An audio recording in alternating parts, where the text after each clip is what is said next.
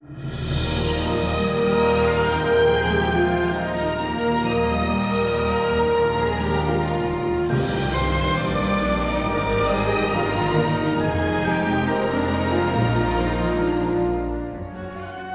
this is John Burlingame, host of Disney's Four Scores podcast.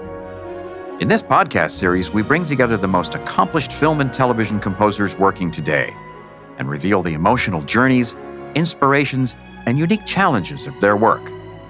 It's such a pleasure to welcome an old friend and a new friend to the podcast to talk about their latest collaboration. Alan Silvestri is a two-time Oscar nominee, two-time Grammy winner, and two-time Emmy winner for music that ranges from Forrest Gump and Cast Away to Cosmos and the Polar Express. His latest honor is an Olivier for the London stage musical based on the classic movie Back to the Future. Glen Ballard is also an Oscar nominee, a six-time Grammy winner, and a veteran songwriter and producer whose remarkable resume includes Alanis Morissette's album and musical Jagged Little Pill, songs for everyone from Michael Jackson to Katy Perry, the aforementioned Back to the Future musical, and so much more. Together, these powerhouse music makers have lent their talents to the new version of Pinocchio, now airing on Disney+. So welcome Alan Silvestri and Glen Ballard. We're good to see you, John. Grateful to be here. Please, thank you. So a question for both of you to start off, which is, what's your earliest memory of the original Pinocchio? Alan, you want to go that first? Sure. I actually remember seeing it as a young kid. And I remember not great detail. I remember how beautiful it looked. And I remembered it was a little scary. And I think it might still be a little scary. In parts. How about you, Glen? Well, I'm certain I saw it on television. And I'm sorry I didn't get to see it in the theater in 1940, but I think I had a similar reaction. It was incredibly well realized as animation, and there were moments that were scary, but there was clearly a kind of tale of how to be a better kid, and I like that. Yeah, of course. So how did you two come to be asked to do the new Pinocchio movie? Maybe, Alan, that's for you. Sure. Glen and I have worked together now. It's over 20 years, I think, Glen. And we've worked a number of times with Robert Zemeckis. And when this all began to happen and to form, it was kind of like getting the old team back together. And it was just a natural for us to come back in and try to sort out the problems that were about to unfold as we worked through Pinocchio. So, Glen, what's your memory of, I'm presuming Alan called and said, you'll never believe what we're doing next?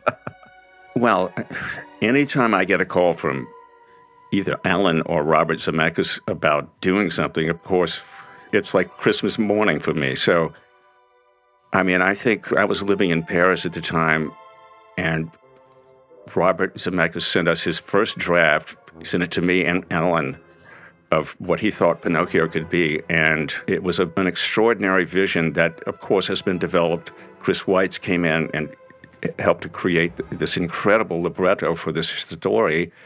And so, of course, it was inspiring from the downbeat for us. And before we get into the specifics of Pinocchio, it's very interesting to me that you two guys, Alan and Glen, have worked together, I think, did you say almost 20 years, Alan? I think it's maybe more than that. I don't know exactly. What is it about you two that seems to have worked so well? I think very often composers and lyricists, choose different partners for different projects. But you guys have done a lot together over this last 2 decades. Well, first of all, it starts for me as a songwriter observing the extraordinary relationship between Alan Silvestri and Robert Zemeckis. They've done so many movies together, and it's kind of like some kind of quantum entanglement. The way they build scenes and arrive at the right tone, I've witnessed that magic. And I've been privileged to be called in to write songs with Alan for Robert's movies, and it's always like, for me, it's like the inspiration is already there, and I just try to bring in my A++ game because I'm dealing with great geniuses. So what I've learned from observing Alan Silvestri and Robert Zemeckis is that although Robert is a magician visually, every single shot has a narrative reason. He doesn't do anything randomly. And so he is a master storyteller, and Alan is a great maestro, but he's also always serving the story. And so I've just learned so much from being a songwriter, being around these people, lucky boy. So let's talk about the songs. It's interesting to me that 4 of the songs are yours in the new Pinocchio, but actually 3 have been retained from the original 1940 animated film. Can you talk about why it was important to retain songs from the original movie? Oh, sure. It's structurally, the new Pinocchio is very much related to the original Pinocchio. And the idea was not to go off on some completely reimagined, if you will, version. And there was something about these classic original songs that were kind of like touchstones. Of course, When You Wish Upon a Star is one of the most iconic songs ever heard, ever written. Doesn't hurt to have one of those in your movie. And the others, they're just these classic Disney, Pinocchio, also iconic songs. So it was great to have these touchstones of familiarity and then know that we would have the freedom in between to go down different roads, different means of expression musically. So let's stick for a second, if we can, with When You Wish Upon a Star. In the original, it was sung by Jiminy Cricket, but here it's sung by the Blue Fairy. I'm sort of curious about why that switch and why it works in a new way. Well, I think it starts with the way Robert Zemeckis and Chris Weitz wrote that scene. I think they wanted to give a lot more prominence to this incredibly glorious song. And while Jiminy Cricket is fine singing it, it's much more glorious when the Blue Fairy sings it, especially when it's Cynthia Erivo.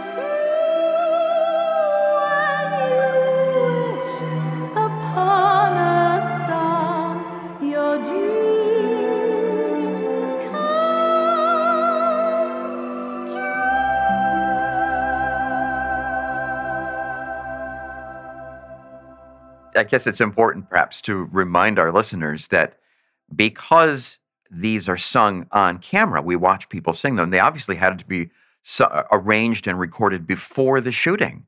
And I'm wondering if perhaps, Alan, you can talk about working with Cynthia, or perhaps, Glenn, you were both working with Cynthia.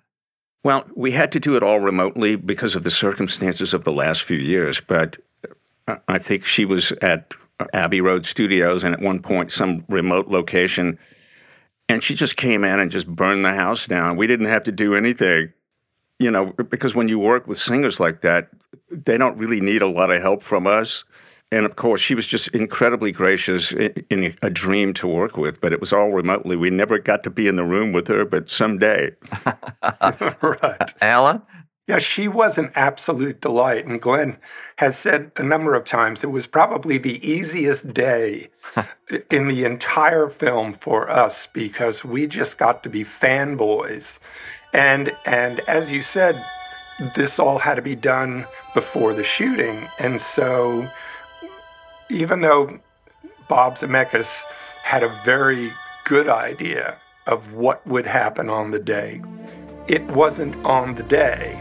And so we were exploring a couple of different ways the song could be sung. She was just amazing. She would try, what if we do one like this? And then just one take, and then what if I did one a little easier and this and this? And so she gave Bob a really lovely range of possibilities. So when that day did arrive, they would have real choices, which of course would affect the performance of the scene. As Glenn said earlier, Bob doesn't do anything that isn't narratively driven in the film.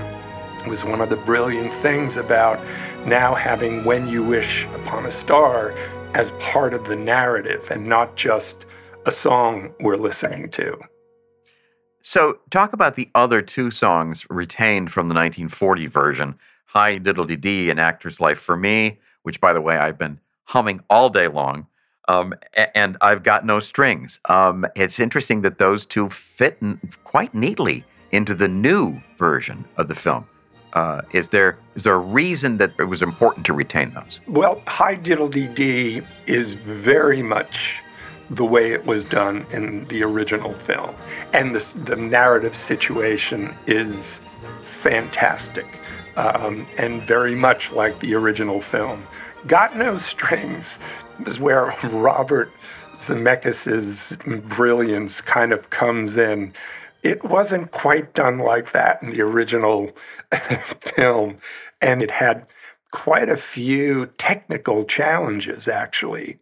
So we know the original song and we know kind of the setup, but what Bob Zemeckis did with it and the way he built it was really fantastic. It's very recognizable, but lots of license taken with how that was executed. So was that a challenge for you then as the arranger of the material?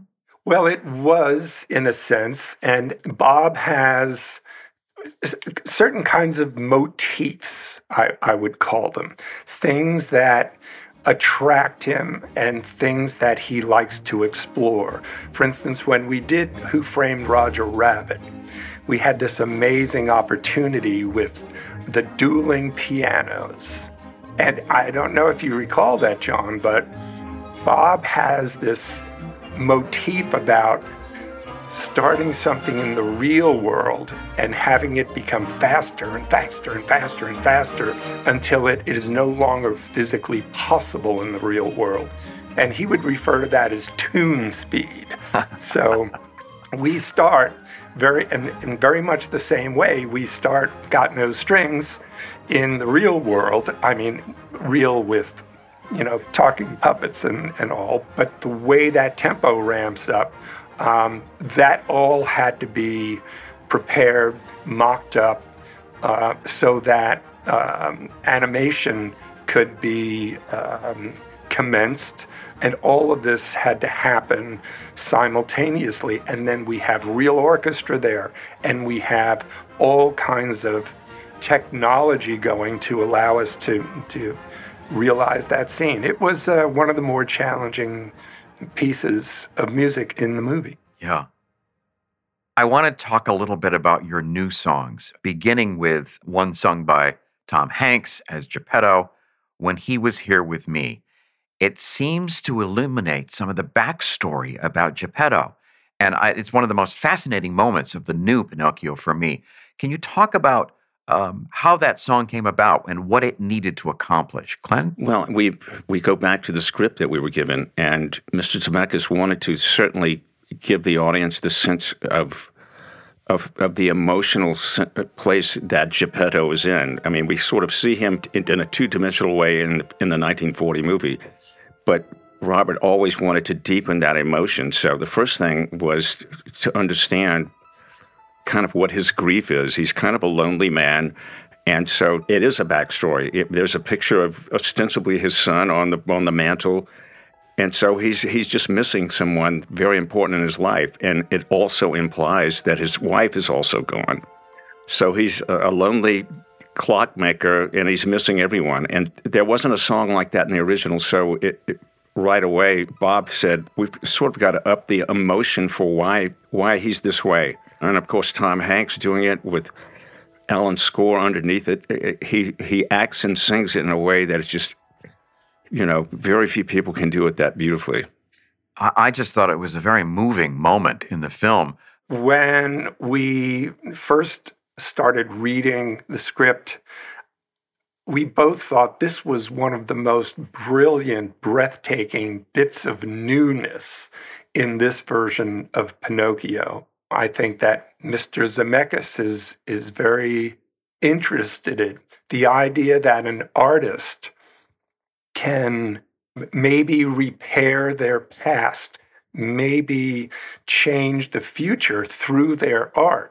And so here's Geppetto, who has lost the most dear thing imaginable, and there he is now as an artist, trying as best he can to bring this back to life. And it changed, I think, the tone of the entire film going forward and brought a layer of emotion that I thought was a wonderful addition to the Pinocchio story. And talk a little bit about how Tom Hanks handled your song. It sort of begins as him talking, but of course it's in rhyme. And I realized, a line or two into it that we were actually hearing your song. Glenn, you want to talk about that? Well, he's one of the greatest actors of all time. And the way he approaches the songs we've done with him, including Polar Express, he does it in the most natural way possible. He understands the narrative needs from the song. He understands the character reveal that's going on, and then he does it his way. And again, doesn't need much coaching because he's a very musical actor. And so the blend between him talking and singing, he just does it flawlessly, and probably as well as anybody who's ever done it. It's just a wonderful moment in the movie. And I was reminded, of course, after I've experienced Pinocchio, that you guys had sort of done this before on Polar Express. Because he sang at least a couple of your songs in that, didn't he? Mm-hmm. Mm-hmm. It's the perfect word Glenn used. It's always natural. He finds the right tone so that you don't feel like, a movie just stopped now and we're watching somebody sing a song. Yeah. You don't feel that, and that would have been terrible. So he found a brilliant way to keep the narrative alive, but give a little sense of a musical moment and a performance moment. And then you gave him another song, Pinocchio, Pinocchio, which is kind of a dancing moment in Geppetto's workshop. As I recall, that's kind of unexpected. I don't recall that scene in the original movie, actually. Thank Mr. Zemeckis and Mr. Weitz for creating that moment.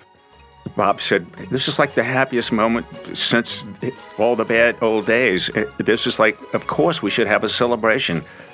And that was an easy one for us to do because we were all sort of like happy we were getting another song with Tom Hanks.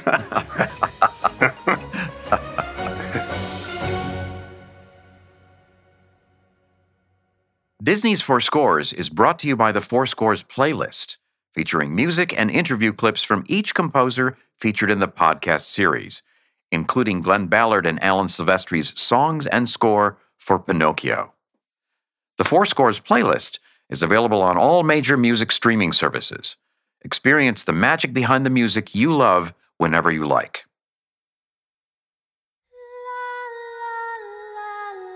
One of the new characters is the puppeteer Fabiana, who sings another of your songs, I Will Always Dance. And it's quite touching, given her disability.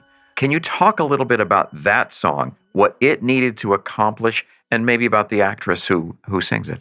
Well, first of all, congratulations to Cayenne Lamaya, her first Disney role, and she was so wonderful and sensitive in the role. And I mean, this was a moment that Bob and Chris wanted to have where Fabiana is handicapped, but her puppet, Sabina, is sort of her alter ego. And in fact, the way Bob builds the scene is that Pinocchio kind of has a crush on her because she's the only other wooden person that he knows. So it's Fabiana saying, even though I'm crippled right now, I'll always dance in my mind. So for us, it was a great, delicious moment.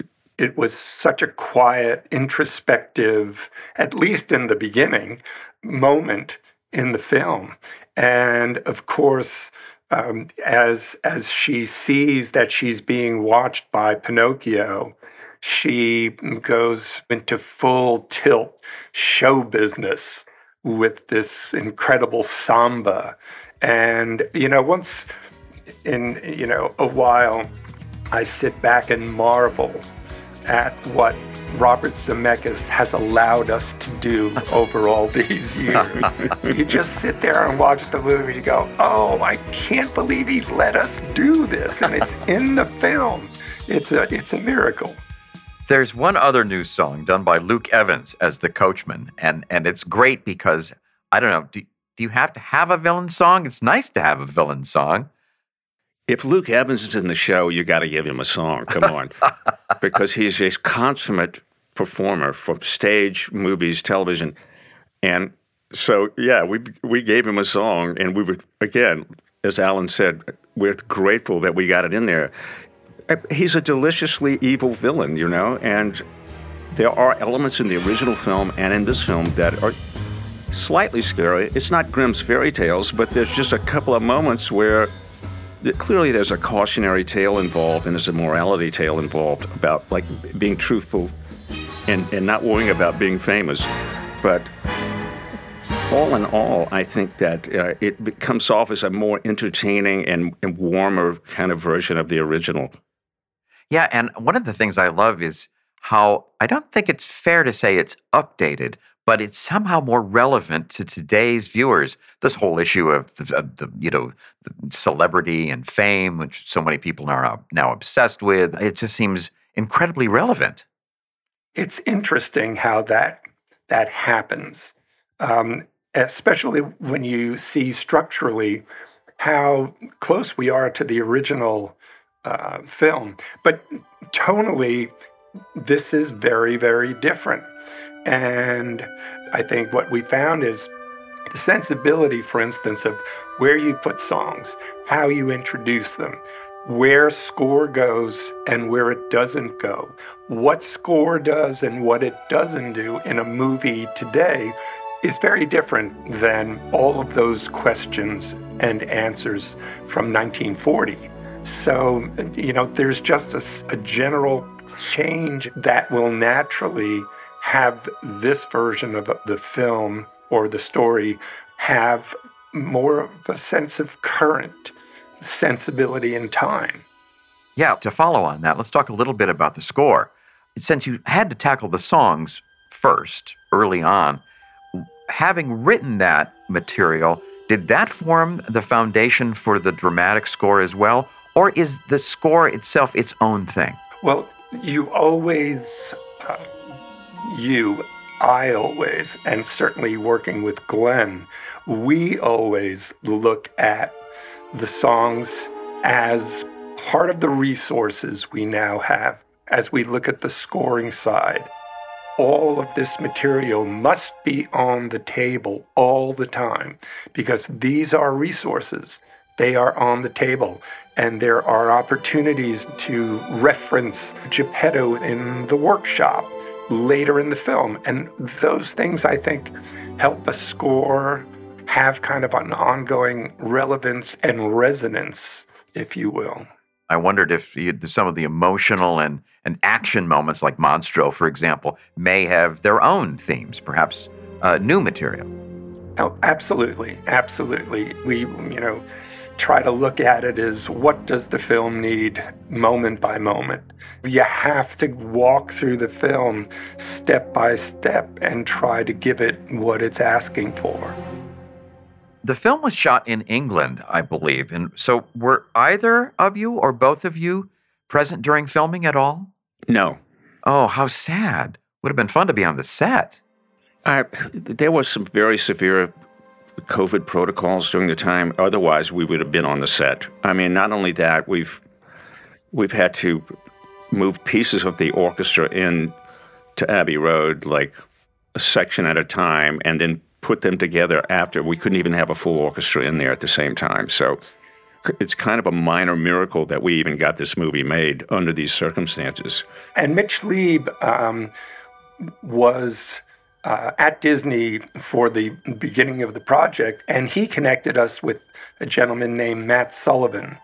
And Matt made the trip to London, and he was the musical presence, if you will, for all of the shooting and weathering hurricane winds and all the rest of it. So it kind of worked out that we could spread ourselves thick and get through the filming of the movie.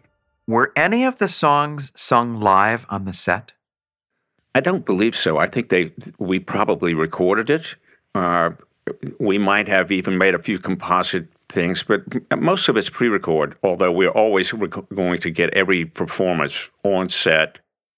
But sometimes the acoustics aren't ideal, but there's always at least a guide track for them to perform to. Yeah, we'd have to also, I think, check the ship's log on Tom's performance when he was here with me. He may have just performed that. And then we had to retrofit around his performance, because I remember all these cutaways to Jiminy coming in and moving around mysteriously. Obviously, none of that was there when Tom performed. And I'm not completely sure how they accomplished that, but he may have just started going. Speaking of Jiminy Cricket, was there ever any thought of writing a song for Jiminy Cricket? Or maybe you did and it didn't wind up in the final cut? Yes, there was a thought. There was more than a thought, but it did not make the final cut. Oh, too bad. How interesting. Well, that was Joseph Gordon-Levitt, right? Yes. Yes. And we adored this piece of music, and Glenn performed it magnificently. But, sometimes it works out that way. I mean, you've got to always keep the bigger picture in view. Well, certainly Robert Zemeckis does. That is probably the very definition of his job. But it was lots of fun. And we'll see. It's a long life, John. I noticed that the score was recorded at Abbey Road in London with our friend Mark Graham conducting.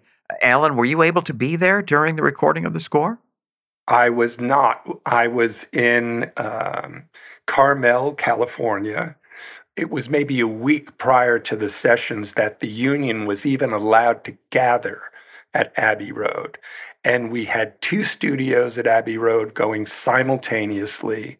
And we had strings in one, I believe woodwinds in the other. And then the next day we had all of the brass and horns in one studio and percussion in the other. And we're having to work like this. This wasn't quite as crazy. We wound up using a smaller ensemble so we could mostly get folks into the big room. But again, a technical challenge. And so were you monitoring the live recording back in your studio in Carmel? Absolutely. And Glenn was in his studio in LA. And we had 2 feeds. We had a video feed, so we had a beautiful projection of the film. And then we had the equivalent of our Zoom situation. So it was actually pretty amazing how quickly we were able to work. And we had a lot of 5 a.m. sessions from L.A., believe me. Yeah. But it was a happy 5 a.m. to get up and have Abbey Road there on the screen. Oh, are you kidding? It's fantastic. Alan, you've been doing Zemeckis projects since 1984. I've counted 19 films and at least 2 more TV projects through all that time. What is it about that relationship? What keeps the 2 of you working together? Bob was a creative person who, when he found a relationship, he had a kind of trust and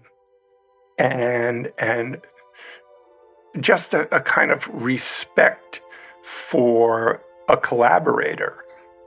He wasn't kind of fickle about his next movie or this or that. It was like, oh no, Al is my music person. So, he would say things like, Al, I'm doing this movie, What Lies Beneath? We get to do our Hitchcock movie. Or he'd say, Al, we're going to do Back to the Future 3. We get to do our Western movie. So with Glenn and I learned that from Bob. Glenn is my writing partner. So it's like, I'm doing a movie. I'm going to do it with the great Glenn Ballard. It's whatever it is. So we get to do our animated Pinocchio movie, or we get to do Polar Express, or whatever we get to do. So I think that is why this has worked for all of us. We see each other as fellow artists and collaborators. And there's something about having long-term relationships that is just amazing. What's the process like for you two guys when you're writing songs? I'm sure you always get the question, which comes first, the music or the lyrics? But are you in the same room when you're writing? Does Alan come up with a tune first? How does it work? Unfortunately, we're not in the same room, but we're in the same Zoom. And so we've actually been doing that for years, but we've been able to collaborate that way forever. Alan is an incredible lyricist. He's a storyteller, and we usually start with a concept. If there's going to be a song in anything, it's such a deep reveal of a backstory, of an emotional place. And so once we understand either the character or the situation, then we start trying to make a song out of it, but it usually starts conceptually. I treasure the day that I first met Glen Ballard, because we were about to embark on Polar Express, and there were going to be quite a few songs. It was a very important project. And I had always basically worked alone as a composer. And I had known about Glen from Mike Gorfain and Sam Schwartz for years, the great Glen Ballard. So I went to meet Glen, and I'm intimidated and I'm really nervous because I don't write with anyone. And so Glen, of course, is, aside from his great musical gift, narrative gift, producing gift, is like the ultimate people person. So it's just been magnificent all these years. We have no boundaries, no limits to how we approach it. It's purely creative, and it's whatever the project and the song need. It's fun to talk about Back to the Future, the musical, which won an Olivier for as Best New Musical in London's West End. Back to the Future has over the years become genuinely a classic, and to take it and translate it into a stage musical, which then becomes successful on its own, it's kind of a thrill to find out. Well, it's probably at the top of the most gratifying things I've ever been able to be involved with, because I got to collaborate with so many great people over such a long period of time. And after about 425 performances at the Adelphi Theatre in London, I think we know that we have something special. Yeah, it's been amazing, and it couldn't have happened without the Bobs. And the Bobs, of course, refer to Bob Gale and Bob Zemeckis in this case. Yes, Bob Gale and Bob Zemeckis. Yeah. They just allowed us to, pursue our wildest dreams. It has this, lovely kind of free, expressive arc to it, but it's all pure Back to the Future. And we have Marty and Doc and Jennifer, all singing, all dancing. Well, it's great to talk with you both, and it's great that you have given us a few minutes to talk about Pinocchio today. I'm so grateful to the both of you. Thank you, Alan Silvestri and Glen Ballard. Thank you, John. Thank you, John. Check out Pinocchio on Disney Plus and listen to the soundtrack wherever music is enjoyed. Thank you for listening to Four Scores. Please subscribe and make sure to share this episode with your music-loving friends. It would also be great if you can rate it, because that really helps others find the series.